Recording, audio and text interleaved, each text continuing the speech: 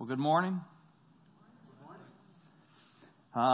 We are venturing back into our walking in the Word, and if you're not sure what that means, that's okay. It doesn't really matter, but we encourage people to be in the Word, and not just on Sunday, not just when you're here in the room and hearing the Word, but be in the Word, reading the Word, because we think that's where your best advice is going to come from. Your best ways of change and life development is going to come out of being in the Word. And so what we do during the walking in the Word is I preach out of what you potentially are reading if you're doing a one-year New Testament plan, which is what I'm preaching out of. So today's going to be in Matthew 21. And my thought for you as we do things like this is that as you read, you should be thinking, what is God speaking to me?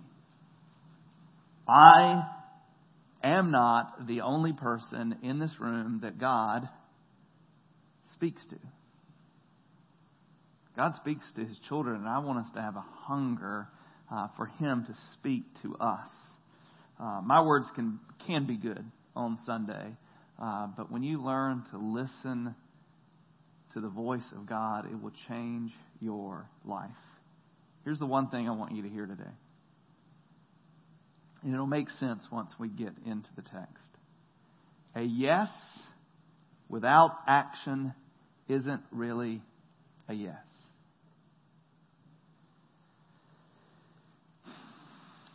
Although we're in February, our search for clarity, which was our series that we just left, isn't over. January isn't the only time that we try to get our brain clear and looking for what change needs to happen in our life. It should be something that we're fighting for over and over. And I want to tell you as we get into the text today to not be afraid of conviction. Conviction is your friend, not your enemy. Condemnation, which they both start with C, that's about where the similarities end. Condemnation tells you that what you've done or who you are is worthless and of no value. Conviction is what God does for us to bring change that leads us to life. So the only thing that you should be concerned about is not acting on that conviction. Our best life is seen and experienced as we surrender daily to Jesus. And this is something probably I'll start doing from now on. I don't know why I haven't done this in the past, but I always pray. I've got my notes here and it says pray next before we get into the Word, because I honestly, just like we prayed earlier, I want God to speak to you, not just because of me, but I want God to speak to you. But here's something that I've been asking for you the last couple of weeks. If you want God to speak to you, ask. You don't have because you don't ask. If you need something from God today, if you need to hear His voice and you're struggling with that, ask for God to speak through His Word. Let's pray. Dear Jesus, Lord, right now you are seated beside the Father, interceding for us. You are cheering for us to know you, to experience you, and to be in harmony with the Father through you. Lord, show us what is truly inside of our heart, which lies hidden between all the other things that we fill our life with.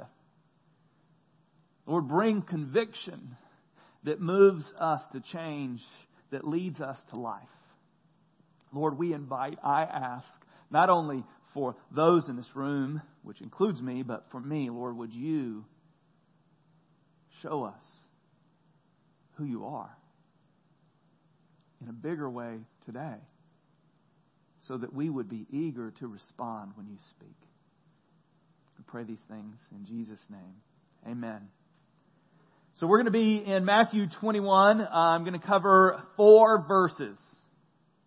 I have some other text in there, but there's 4 verses. And today we're going to deal with a parable, which a parable is something Jesus uses to communicate a truth that people aren't really ready to hear, but it tricks them into listening at times, and they get sucked into the story, and God teaches in and through it. But I need you to understand why He spoke these 4 verses. So what happens earlier in chapter 21 is there's this thing called the triumphal entry. Jesus is entering into Jerusalem. People are worshiping Him. The same people that are singing Hosanna, that are laying down palm branches, welcoming their coming King, are the same ones, some of them, that say, crucify, crucify. Our yeses don't always mean yeses. Our words don't always mean what they are, because those same voices that hollered out for Jesus, welcoming Him into the city, were the same voices that were condemning Him to death. So after He enters in, He goes into the temple and He does something that, if you've been around the Word, you've heard of it. Jesus whips people. He makes a whip and He goes into the temple and He runs money changers and people selling things out of this area. And there's lots of things that go into why He did that. And He makes this proclamation that my house will be a house of prayer. Jesus was not one of their members of the religious elite. He was not one of their people. And He ran people out of the temple with a whip, which we'll get to why verse 28 is going to come. In the last few verses before we get into 28, Jesus' authority is challenged. They basically come to Him and say, what gives you the authority to do these things? What gives you permission to come into the temple and run people out of it? What gives you permission to stand as people praise and worship You? What gives you authority to receive that as truth and not tell them to stop doing those things? And Jesus, being Jesus, says, of course, I'll tell you exactly what you want to know if you'll answer one question for me. He's like, okay. So He said, John's baptism, where'd it come from? And so here's the sticky of John's baptism.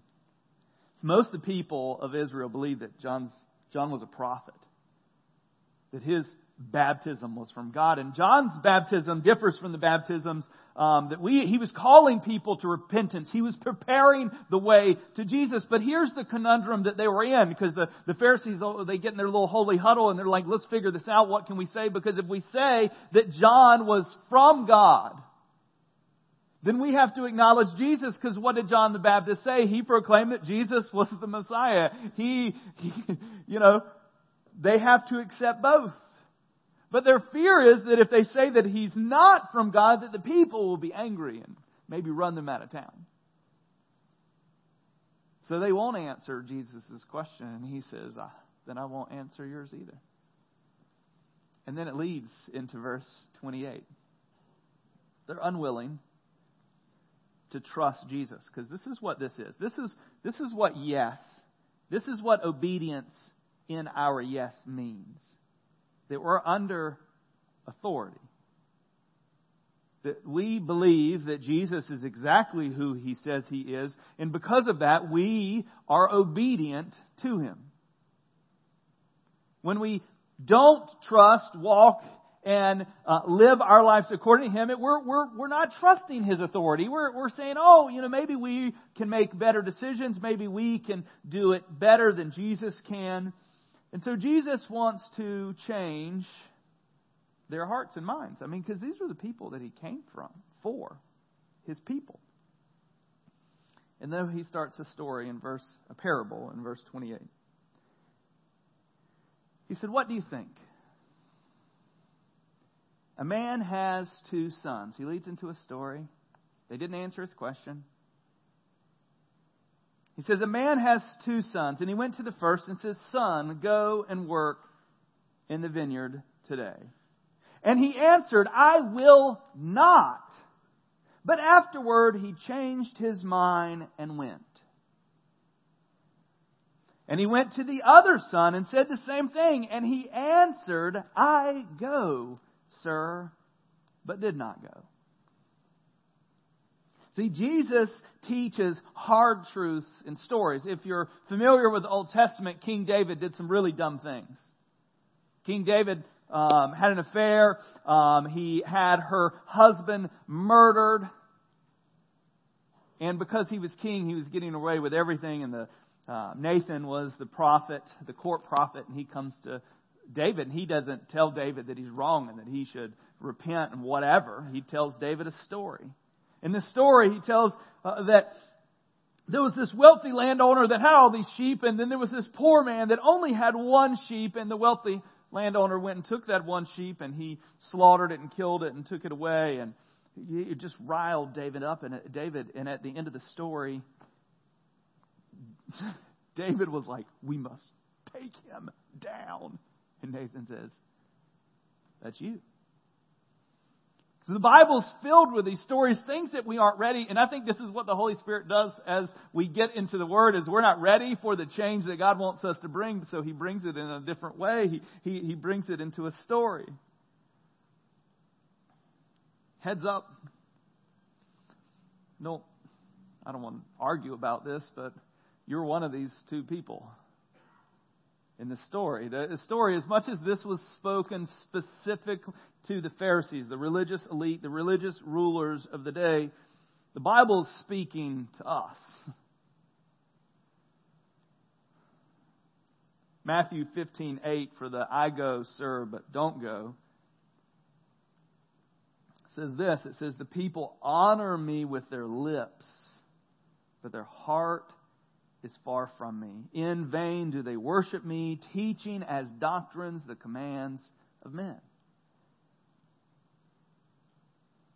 I think this is one of the biggest issues with the Southern Christian, is that we speak Jesus, but we don't live Jesus.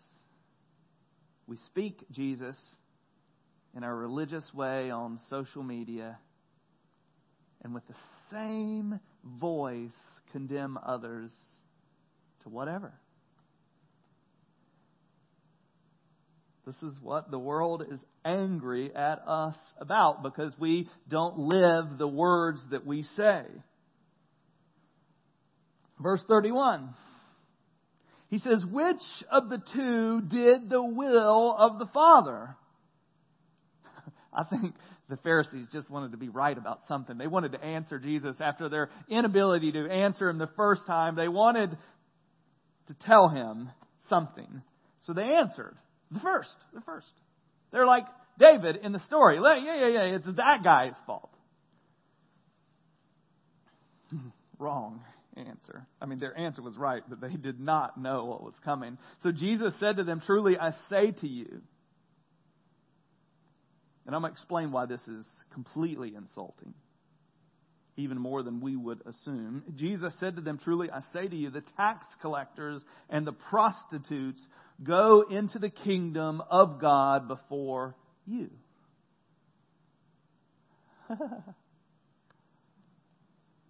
I mean, we think, we don't like the IRS, and it's coming that you're going to have to file, and you may owe money, and that stinks, or you might get letters from them. But the tax collector of the day was a person of Israel who was working for a foreign entity that didn't believe in their God, that was ruling what they believed was God's sovereign land, and was charging them taxes. And Rome used the tax collectors to collect the money. And they didn't just collect the money that was necessary to give to Rome. They collected extra. They were despised, hated people. They were the lowest of the lows. And then, of course, the prostitutes, those that weren't trying to fool anybody by their purity. Because that's what the Pharisees did. They existed in this realm where everyone thought that they were the pure ones. Because in their mind, their purity was making them closer to God, was getting them into their kingdom. And Jesus just told them that tax collectors and prostitutes are going to enter the kingdom before you. And you wonder, this is 21, we're leading to the crucifixion, you wonder why they wanted to kill Jesus. And then in verse 32, it says, "For John came to you in the way of righteousness, and you did not believe him, But the tax collectors and prostitutes believed him. And even when you saw it, you did not afterward change your minds and believe. See, John the Baptist came an awkward man, a strange weirdo. I mean, that's what they thought. He had a camel-haired suit. He ate honey and locusts and just a belt around him. He lived in the desert. I'm sure he wasn't well cleaned and groomed and a fresh haircut and his beard trimmed. But he was speaking the voice of God, and people, the prostitutes and tax collectors, were coming out of the city to be baptized into repentance, meaning they were being changed, understanding their sin, coming to terms with the need for repentance, and were coming to John the Baptist and were being baptized.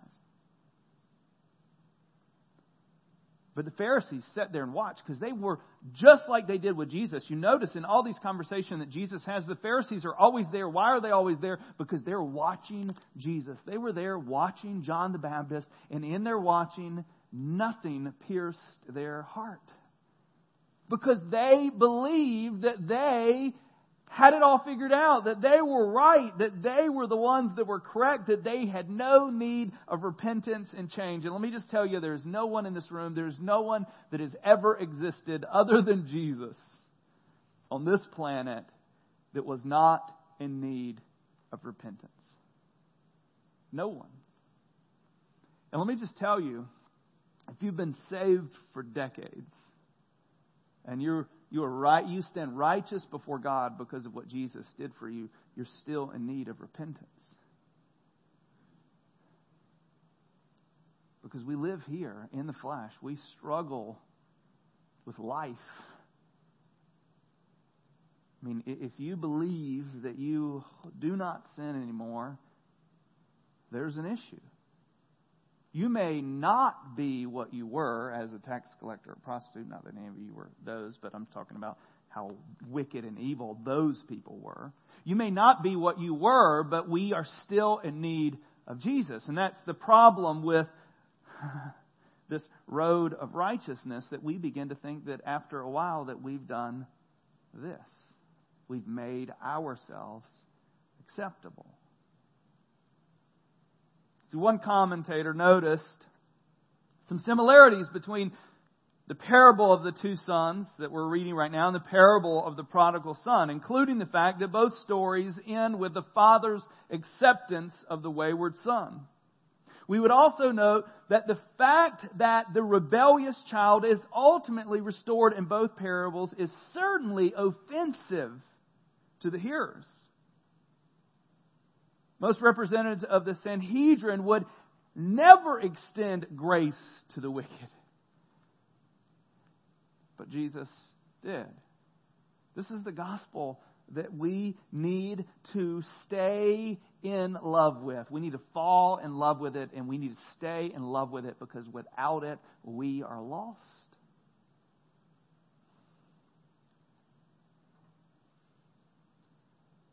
You may be already experiencing a tad bit of conviction.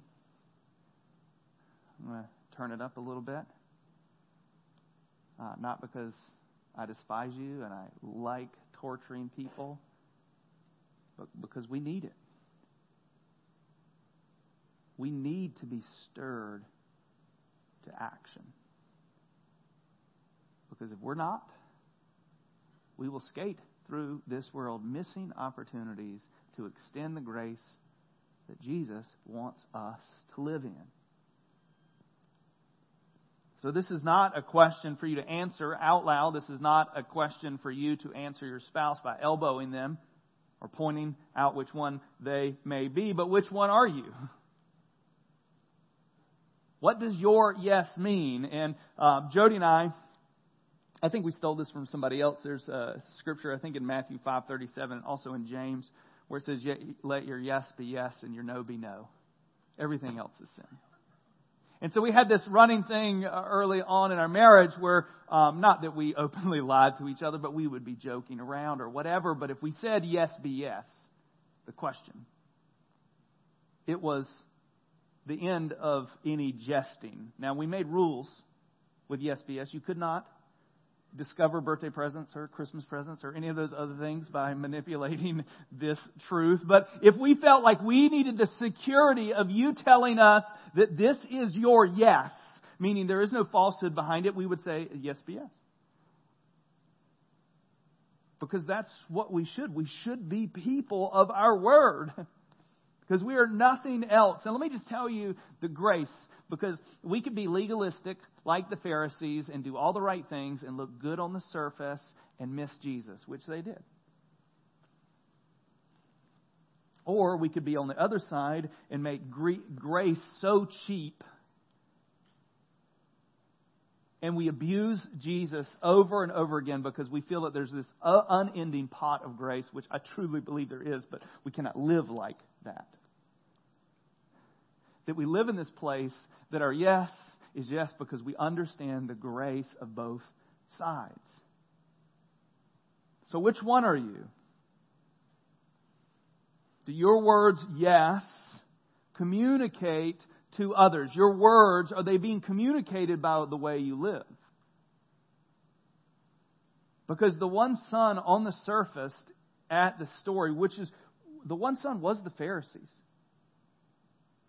He was the son that said, yes, sir, I go. But didn't go. They were the ones with their words communicating all the right things, but in their actions, in their lives, they were not. Or are you the one that strives in your imperfection? Hear that. Strives in your imperfection for your yes to be yes. And it's difficult. If you live with anyone, as a child, as a parent, as a spouse, as a relative, if you live with anyone, you understand that it is difficult to live with your yes about who you are in Christ being communicated all the time. I am even more so aware of my insufficiencies. Because God loves to show me over and over again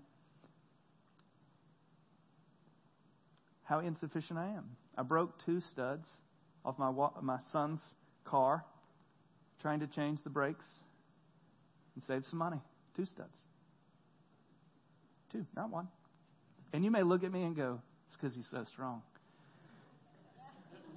Now, that may be true.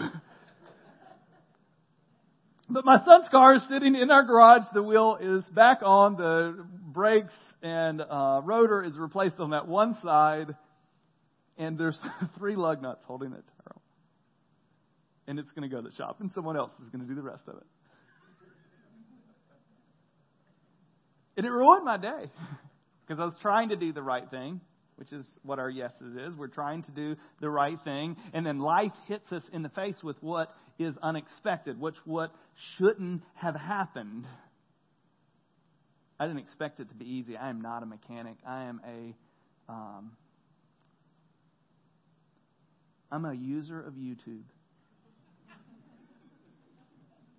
And if you've made a YouTube video about something that I need to do and it's effective, I'm going to use it. I'm going to try to do it.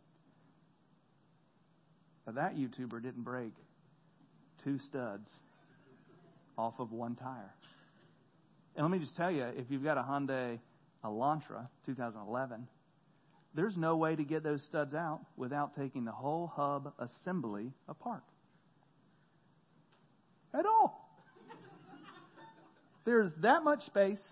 If you don't know anything about studs, it's in this metal plate where your rotor goes on, and they're pressed in. You can hammer them in, or you can, that's not really how you should do it, but they go in from the back. Well, the back that you got to get the old one out and the new one in, there's about a 1/2 inch without taking the whole hub assembly apart, which I do not. That has exceeded my ability. Well, that one moment ruined my afternoon. I was aggravated all day after that. I was just trying to do the right thing. And let me just tell you, people, in your efforts to be obedient to Jesus, to love Jesus, to walk out what Jesus has asked you to do as an obedient child, you are going to meet resistance. And if you don't prepare for it, it will ruin your day, which will end up ruining other people's day. Listen to these two verses.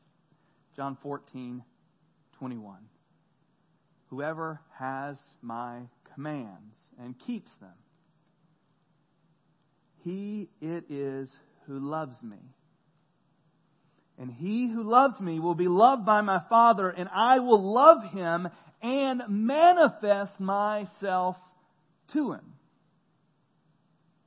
That's what he's asking. He's not asking, Jesus is not asking for you to raise your hand at an event and say yes to him and let the rest of your life say no to him. That is not what he's interested in. He's interested in us submitting and surrendering because we understand the authority of Jesus, that what he says is the most beneficial thing for us. And then James 2:14. If you ever get too grace-driven, just read James. Just read James. Verse 14, it says, "What good is it, my brothers, if someone says he has faith but does not have works? Can that faith save him?" Look, let me tell you what I am not. I am not a legalist that thinks that you can earn your right right or position to be in heaven. I do not. It is 100% Ephesians. It is 100% by faith, a gift from God. But that gift, that encounter with the living God should change us, should move us to desire to do the things that he's calling us to do. And I want to tell you, if you didn't hear me just a second ago, I'm not saying doing it perfectly, because there's no one in this room who will. In the moment that you think you've done it perfectly, you've entered into pride and sin. I'm going to invite our worship team to come back up. So what does God want to do with you today? I don't know. I'm pretty sure as I wrestle most Sundays, if you see me up in the corner, half the time I will be singing to my ability, which isn't much, as loud as I can. And I'll get words wrong, which really hurts my feelings. But the other half of the time, I'm just begging God to do something in me. He loves to expose things to me as I get ready to go up and preach things that I haven't dealt with, things that I'm living under. And so what does he want to do with you? I wish God would give me specific things for that I could just sit here and go, this is what God wants to say to you, this is what God wants to say to you, this is what God wants to say to you. But here's the beauty of that. Well, if I did that, I would probably be wrong 90% of the time. But in this room right now is the same power that raised Jesus from the dead, the Holy Spirit. And the Holy Spirit has a way of getting through all of the garbage that we're hiding behind, getting through all of the other stuff and speaking to us. And so what we do, and you may go, why are we doing another song? Like it's 11 o'clock, Heath. This is great. You're going to get out and be able to get to lunch before any other church. You're welcome. But right now is the moment that all that conviction that you may or may not have been feeling through the last 30 minutes, you deal with. Because ignoring conviction is the only dangerous thing that you'll do today. It's that red flashing light in your car that's saying your engine is about to blow up. Please stop and deal with it. So where's your flashing lights? Where are your words not consistent with your life? And just deal with it. Just come to the grace-driven, mercy, overflowing God and say, I am not what I claim to be here. and I need you. Or it may be, I don't trust your authority, but I want to. Help me. Let's pray.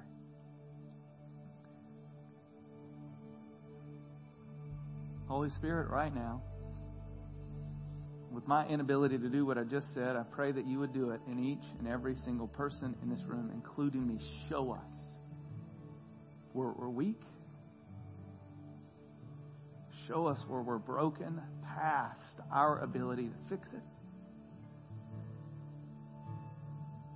And speak the words that communicate to us that you have the ability to take that broken thing and make it whole again. Or this reality of us struggling with saying, yes, Lord, and living that out is the struggle that we will be in for the rest of our breathing days. So, Lord, give us faith today to trust you as you speak, as you encourage. And Lord, I pray as we worship, I pray that your Holy Spirit will interweave in our weakness. Just like Paul said, where I am weak, Lord, you bring strength. Your grace is sufficient. Thank you, Jesus. Bring life and change today as we choose to worship and surrender to the living God. We pray these things in Jesus' name. Amen.